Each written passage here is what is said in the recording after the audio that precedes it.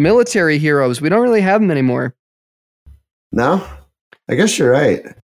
And sort of, we've got Chris Kyle and that guy that killed Bin Laden, and then like I guess that war criminal like Eddie Gallagher. But I don't feel like they aren't celebrities. I feel like you cherry picked those examples. Well, who else would you pick? Who else? You're not going to put General McChrystal in there? No. The runaway general. And I think it's a good thing that we don't idolize military heroes as much, but it's a thing that people have been doing, I guess, back to Achilles. And it seems like a relatively recent thing to not celebritize people that are really, really good at war. Yeah, I was a big fan of war stars when I was a kid, for sure. Like I had my favorites, like Audie Murphy and Sergeant York and people like that. Yeah, I think it just depended on what book I was reading. I was very fascinated with the Huns for a minute.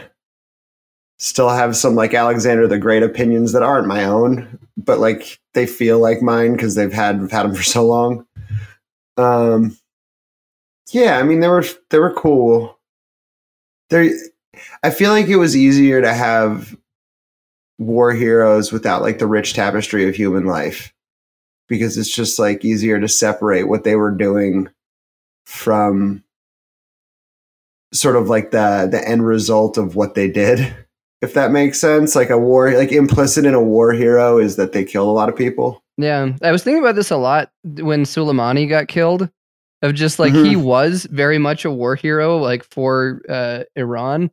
Not a good guy either. Yeah, and from their perspective, perhaps, but like he had done a lot of shit, but he was someone that like had risen through the ranks as someone that like, I don't know, and was doing things that he generally thought were good for his country. But yeah, then we just blew him up on a tarmac. In the past, it would have just been like he could have been the war hero to them without much like Twitter ads, like Twitter replies, but like in the real world, like I feel like now anytime you sort of, and it's not a bad thing. It's just like now that we actually have to consider other people's perspectives in narratives, it's really hard to have a war hero because people just get killed in war. It's like, I remember when I was a little kid and someone was like, I know, not someone, my mom, I guess had a full existential breakdown at a McDonald's because I learned that the chicken nugget had a mom. And I was just like, no. I was like 2 years old. But I feel like that's like the entire thing with war now, where it's just like this was someone's kid and you actually have to consider that if you are like recounting war. Like there was an era of war, like war history, where you were just like, no, that guy was awesome. He got 400 kills. Mm-hmm. And now you're like, oh my God, that's like 400 people that got sent, like the clothing of their father or whatever. Like that's terrifying. Yeah. Like, I don't know, is that a hero? Like I remember watching the American Sniper movie, like Fake Baby Notwithstanding, and end of that movie notwithstanding, and just like sort of just doing the math, just being like, man, this guy was just a merchant of death. Mm-hmm. Not that like he wasn't, like, I'm not, you're not faulting, like he was doing what he was trained and paid, and he was fighting people doing the same thing, like not getting into that politic, but it's just like, it is a very weird thing to consider. Yeah, it's not something that it feels perverse to celebrate these days, which is a very different cultural position to be in than it has been for like pretty much the rest of human history. Yeah, and I feel like we're like taking less Chuck Yeager flights to just be like, that guy flies fast. He did fly pretty fast. We're going to get to him. You know where they didn't have Twitter ads was in World War I, when flying aces were all of the rage and some of the foremost celebrities that you could have. And guess what those flying aces wore? They wore flight jackets.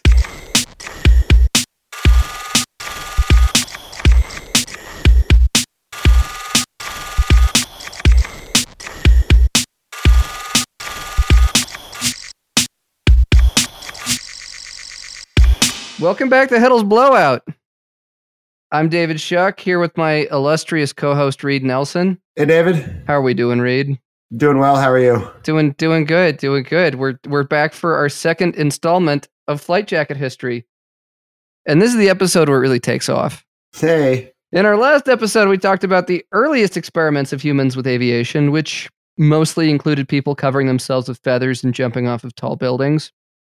However, that lineage eventually got us to the Wright brothers, who pioneered the first powered flight in 1903.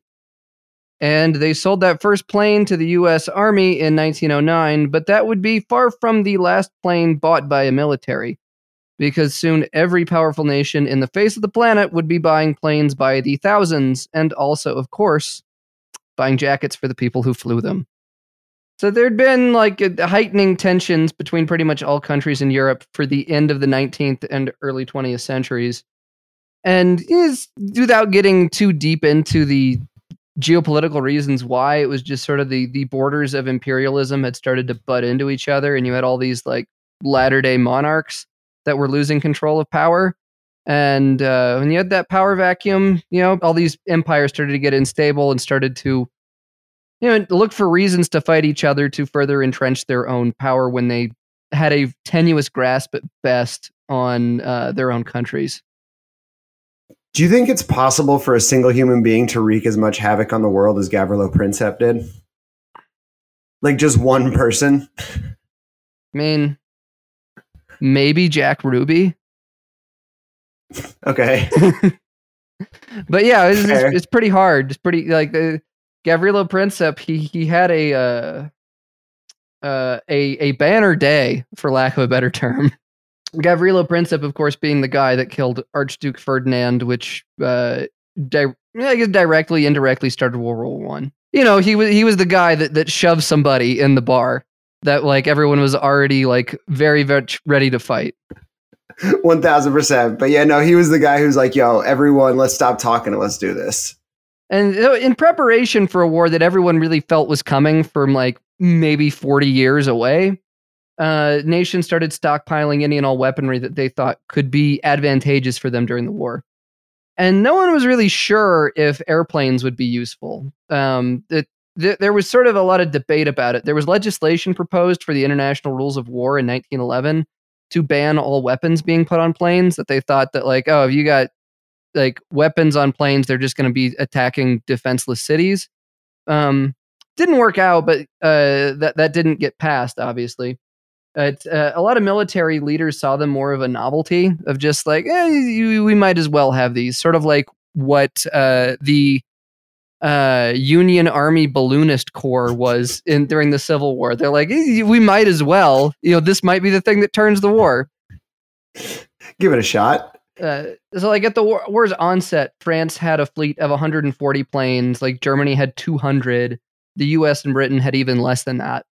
And by the war's end, France alone had produced 68,000 planes, 52,000 of which would be destroyed in battle. So, not great odds if you're a pilot. The planes that they had were a good bit improved over the Wright brothers, at least at first, even in 1914. They could generally go around 70 miles per hour for about 2 to 3 hours at a time. And they had some pretty great names. That we got the Albatross B2, the British Bristol Scout, the American Benoist 14, and my favorite was the Farman Shorthorn. Yeah, it's objectively the best one. Mm-hmm. Very much the best one. There's another one, the Sopwith Camel was a later one in the war by the British, which I think that one competes with the Farman Shorthorn. Yeah, I was going to say, we got a contender. Contenders enter the ring. And then the Germans, they had one that was called the Fokker. Just the Fokker? The Fokker Scourge. Well, it was called the Fokker Scourge by the Allies. That was the first one where they had like a machine gun that could shoot through the propeller. The best kind of nicknames, like for striking fear in the hearts, are ones that other people give you and they stick. Like I think that's the golden rule. Mm-hmm. Scourge is a pretty good one. Yeah, that's good. It's tough. And all these were open air. They were mostly single seater, and they'd switched to this tractor design with the propeller in the front that was pulling the aircraft forward. Whereas a lot of the earliest ones with the Wright brothers plane, those were push designs, so the propellers were in the back, pushing them forward, sort of like an airboat. And this was a change because you could like go a lot faster and maneuver a lot better if you had the tractor design with the propeller in the front, but you couldn't see as well and it was harder to shoot. The strategy of how planes were used in the war evolved sort of naturally. That the first strategy was they were used as for reconnaissance. like scouting up to this point in warfare for, I guess, the last like 5,000 years was done by people on horseback. And planes, they could go a lot farther, and they could see a lot more stuff, and they could also have mounted cameras that they could take pictures of things that they were looking at as well. And it's sort of like the Union Army Balloonist Corps. They were primarily used for reconnaissance as well. Oh, no bombing missions from the Union Army Balloonist Corps? They did drop bombs like occasionally, but it was mostly for looking, what I found. They were just mostly looky-loos. No early stage paratroopers either? Not from the balloonists. That would have been. I feel like that might have been a bridge too far. The early recon pilots, though, it was kind of a like Benny Goodman like comedy of errors being an early recon pilot, because they were trying to like navigate like while flying, while taking pictures, and they didn't have like good maps, and they didn't have GPS or anything like that, as this was like 1914 or 15. So they would just have road maps, and they would get lost like very, very frequently. It was fairly common for a recon pilot to just land in a field and get out and ask for directions, like on a farm. And be like, I'm trying to go this way. Do you know where this is? Or like they would fly next to railroad tracks, and in the hopes that they would fly by a train station and they would be able to look and read the name of the train station. This is like all very Randy Quaid and Independence Day of them. Very, very much. Wrong field. They would frequently get shot at when they were there, because they couldn't fly very fast. Like these planes could fly at maybe like 60 or 70 miles per hour. And they were flying over enemy encampments that would just see this plane going by, and they go like, oh, we should probably shoot at that person because he's going to tell the other people where we are, and then they're going to bombard us. So like at first, weaponry was an afterthought. Like the first engagements you would have would be like occasionally two enemy scouting planes. They would like see each other like as they were flying past, and they would just like pull out a pistol and start shooting at each other from the open cockpit. That was the first like dogfights. Just like drive-by plane shootings? Yes, yeah, open air drive-by plane shootings. And like then they started taking grenades with them, so they would throw grenades at each other from these open air cockpits. Better blast radius. I respect that. Mm-hmm. But they couldn't throw them very far. They would have to like be over top of them and then like drop them out the side. Because that's a timing mechanism thing, not a contact, right? Mm-hmm. So there's not just like falling grenades all over the place if you're underneath a battle. I mean, I think they're like, this wasn't necessarily during a battle even. They would just be there like trying to go behind enemy lines when things weren't all that active, and they would just spot each other. I suppose I meant dogfight. Yeah, I mean, that's what it's like. You have two neighborhood dogs that like spot each other from across the street and just start like barking and like biting at each other. And this eventually evolved into having mounted machine guns on planes, and then having like dedicated fighter planes specifically to take down reconnaissance planes. And then there were other fighter planes to fight the other fighter planes that would like try to protect the reconnaissance planes, and it was just sort of an arms race from there. So they went through a lot of planes and pilots. As I mentioned, that the French army made 68,000 planes during World War I, and 52,000 of them were destroyed. So it's like 75% of all of their planes got blown up or crashed. And the average life expectancy of a British pilot in 1917 was around 69 flying hours, which, nice, but also not very nice. Which was still a better than amount of training that they received, which was an average of about 3.5 hours of in-flight experience of like actually flying an airplane before they were sent on missions. Not trying to be glib whatsoever, but learning that they only had 3.5 hours of training, 69 hours now seems a little high. Yeah. For the average expectancy. They did pretty good. I guess they picked it up as they went along. Yeah, I also have to imagine that the training numbers contributed to the like loss of 52,000 planes or however many they ended up losing. But the ones that were able to make it out of those 3.5 hours is like, these were mostly one-seater planes. So it was a thing of like, okay, like there's no one there to teach you. There's no like flight instructor with the like third pedal there to put the brakes on for you. Just like a big follow me energy when you're learning how to do those things. But all of this dogfighting begat the flying aces, that like romantic idea of the like dashing gentleman pilots of World War I. The most famous of which was Manfred von Richthofen. Von Richthofen, who was known as the Red Baron. Not just for the pizza, he was a flying ace with 80 confirmed victories or planes shot down. Is that where the pizza comes from? Yeah. I assumed it was a pirate thing. No, it was named after Red Baron, the pilot, not the pirate. I mean, to be honest, I don't know if there is a pirate. I should. Pirates are one of my things. This is fascinating to me. Okay, but a German pilot, not an Italian one. German pilot. Yeah. It's an interesting branding move. Von Richthofen. Is the Red Baron Pizza Company a German company? I did not do that research. I feel like this is something you should just know. It should be. It's in my wheelhouse. It's a little disappointing, to be honest. I'm a little disappointed as well. Yeah, we'll have an update in the next episode. But other aces included Eddie Rickenbacker, who was American, then Ernst Udet, German, Mick Manick, British, and René Fonck, who was French. René Fonck is a good name. Mm-hmm. René Fonck was he had 75 confirmed victories, with potentially many more. Because as reading up on this, like a lot of different countries had different rules for how to confirm an air victory. Whereas apparently the French, like you had to have 3 independent observers witness the plane get shot down that were not in your squadron. Oh, the Guinness Book of World Records standard. Pretty much.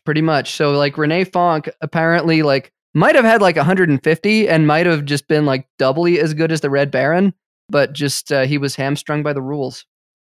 So just for those wondering, the millions at home, Red Baron is owned by the Schwan Food Company, which is headquartered in Marshall, Minnesota. Which means that an American company chose a German pilot to mascot their Italian food brand. Isn't Tucker Carlson the Schwan's heir? So what? Yeah. I think, that's where he has the that's his familial wealth is from the Schwan's like frozen food brands. That is suspicious. They have a German pilot as their not suspicious at all.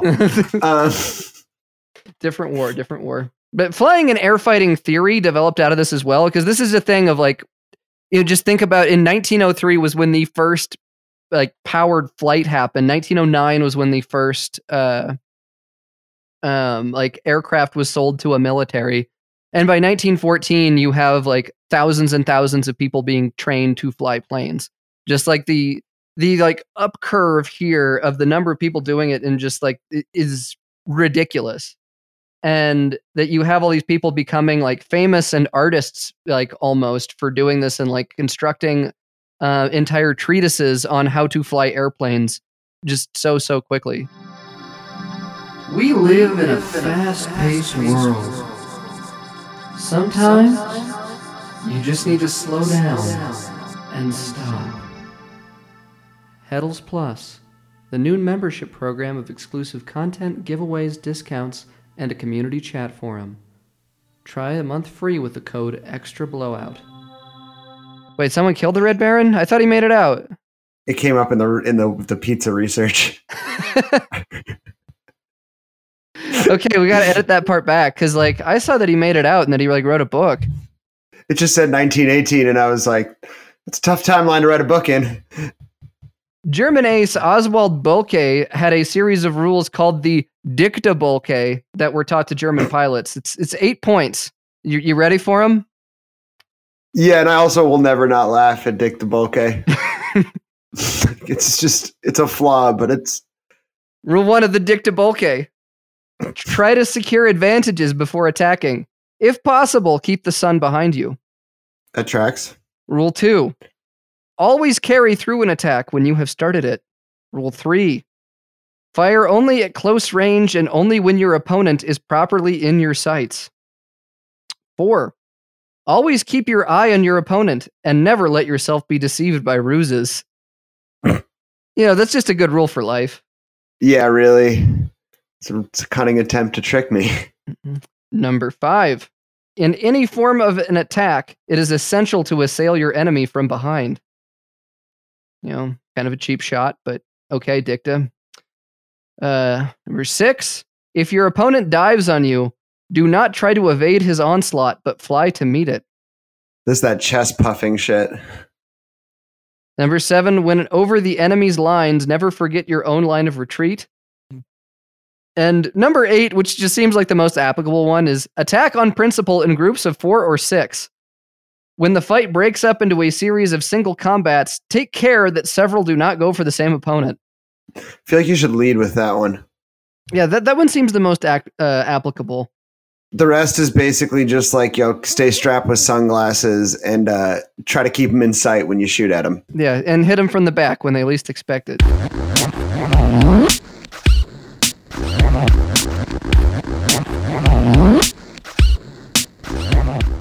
So we talked about all the various planes and pilots and tactics and dictabolke of World War I, but Reed, what were they wearing? Flight jackets. Kind of.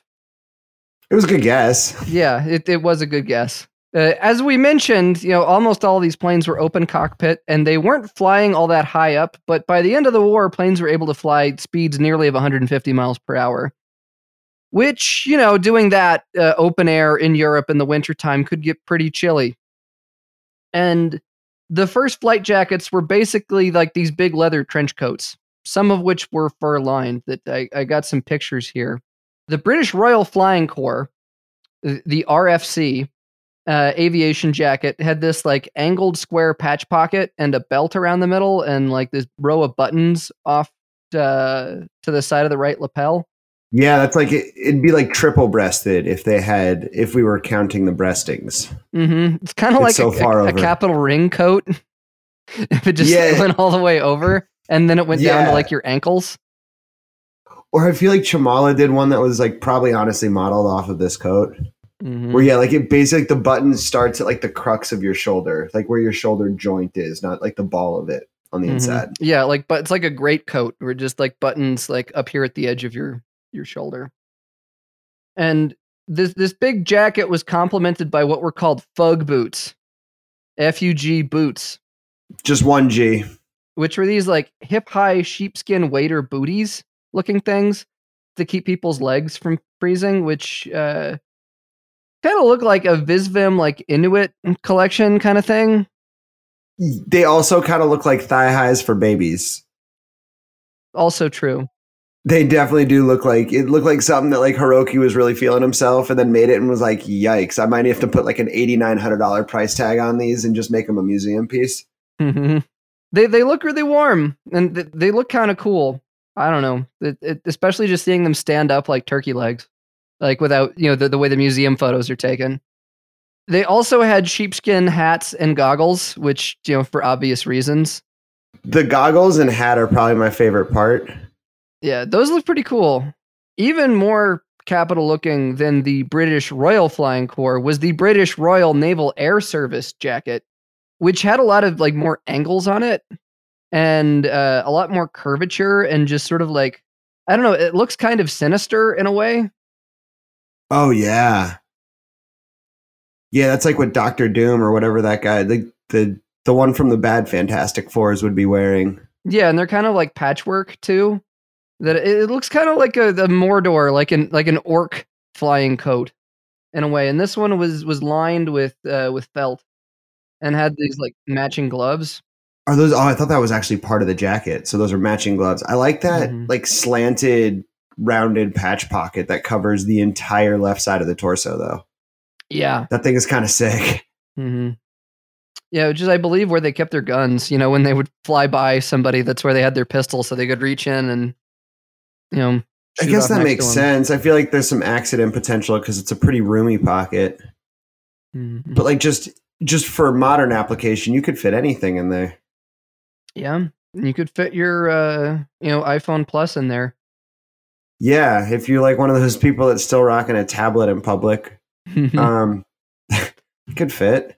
It's tablet sized. And the German aviation uniform, as one might expect, is sort of more like Teutonic and severe and like almost comical looking. That it's got this like double-breasted leather jacket, and it has these like poofy, old-timey looking like film director pants that are also made out of leather. The pants look like they very capital. They're like the Jodhpurs they did. Mm-hmm. Orslo did a pair like this too at one point. Which I don't know the like tactical advantage of having Jodhpuri like poofy pants, but it does make a very striking silhouette in a way that the British and the uniforms do not look nearly as well tailored. This is on that Lemony Snicket. Well, just wait until you see these big like honking fireman like deep sea diver boots that they had. Those do not look nearly as cool as the Fug boots, I gotta say. SpongeBob SquarePants had the real life treatment. Mm-hmm. Those are tough. They look like boots that like Big Bird would wear. Like people who put those on would like just immediately go 2 palms to the sky and be like, "Are you serious?" Mm-hmm. Like the toes are so round. They almost look like hooves. Mm-hmm. Which maybe that was the point. I don't know what the point of these things were. Like you put those on and you're not getting away from anything. But they do look kind of warm because they just have like this overflowing like fur lining that's coming out of the top that looks like they go up to like knee level. But yeah, you think the Red Baron's really cool. Just imagine him wearing these. They also kind of look like, at least like from the ankle up, like what LeBron would put the bottom half of his legs in. But like they get really cold to rehab. There's just nothing about these that says I should be worn while doing something. But these were enough to keep people alive for at least 69 hours in the harsh conditions of the first air warfare. But it would be far from the last air battle the world would see. We got American General Billy Mitchell would say of World War I, "The day has passed when armies on the ground or navies in the sea can be the arbiter of a nation's destiny in war. The main power of defense and the initiative against an enemy has passed to the air." Which we will follow along in our next episode. Thank you very much for listening. If you want to support the show, please consider joining Heddles Plus, which, Reed, you know Heddles Plus. You love Heddles Plus. Love Heddles Plus. Discord's popping. You get discounts all over the web. You get more episodes like this one. You get exclusive giveaways twice a month. And you can send us pictures of your pants. Some of you send us some amazing pictures of pants. I'm really happy to see them. The discounts are really great. Like there's stores that we all know and love. It's some really good stuff in there. Like Clutch Cafe, Tellison, Stag, Blue and Green, Heddle Shop, Knickerbocker, Lowercase. We got a bunch of them in there. And it is just $5 to get started, and you get a free month with the code EXTRABLOWOUT at heddles.plus in your browser. Just go to heddles.plus. Any questions, comments, concerns? Reed, what is our email? blowout@heddles.com. Oh, thanks so much for joining us. Bye-bye.